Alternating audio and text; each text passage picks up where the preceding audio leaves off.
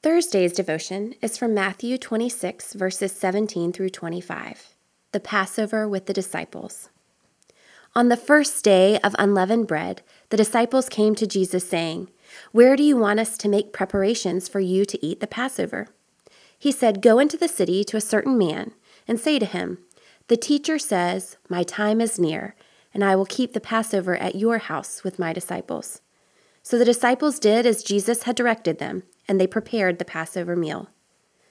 When it was evening, he took his place with the 12, and while they were eating, he said, "Truly I tell you, one of you will betray me." And they became greatly distressed, and began saying to him one after another, "Surely not I, Lord." He answered, "The one who has dipped his hand into the bowl with me will betray me. The Son of Man goes as it is written of him, but woe to that one by whom the Son of Man is betrayed.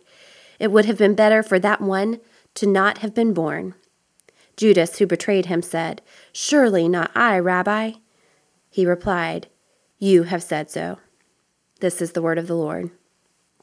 Jesus took his place at the table with the disciples, 12 imperfect and flawed friends and followers, and one who he knew would betray him.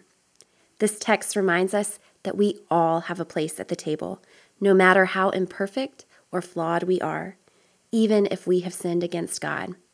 When we repent, we know God promises to forgive us. We are recipients of the unconditional love and grace of Jesus.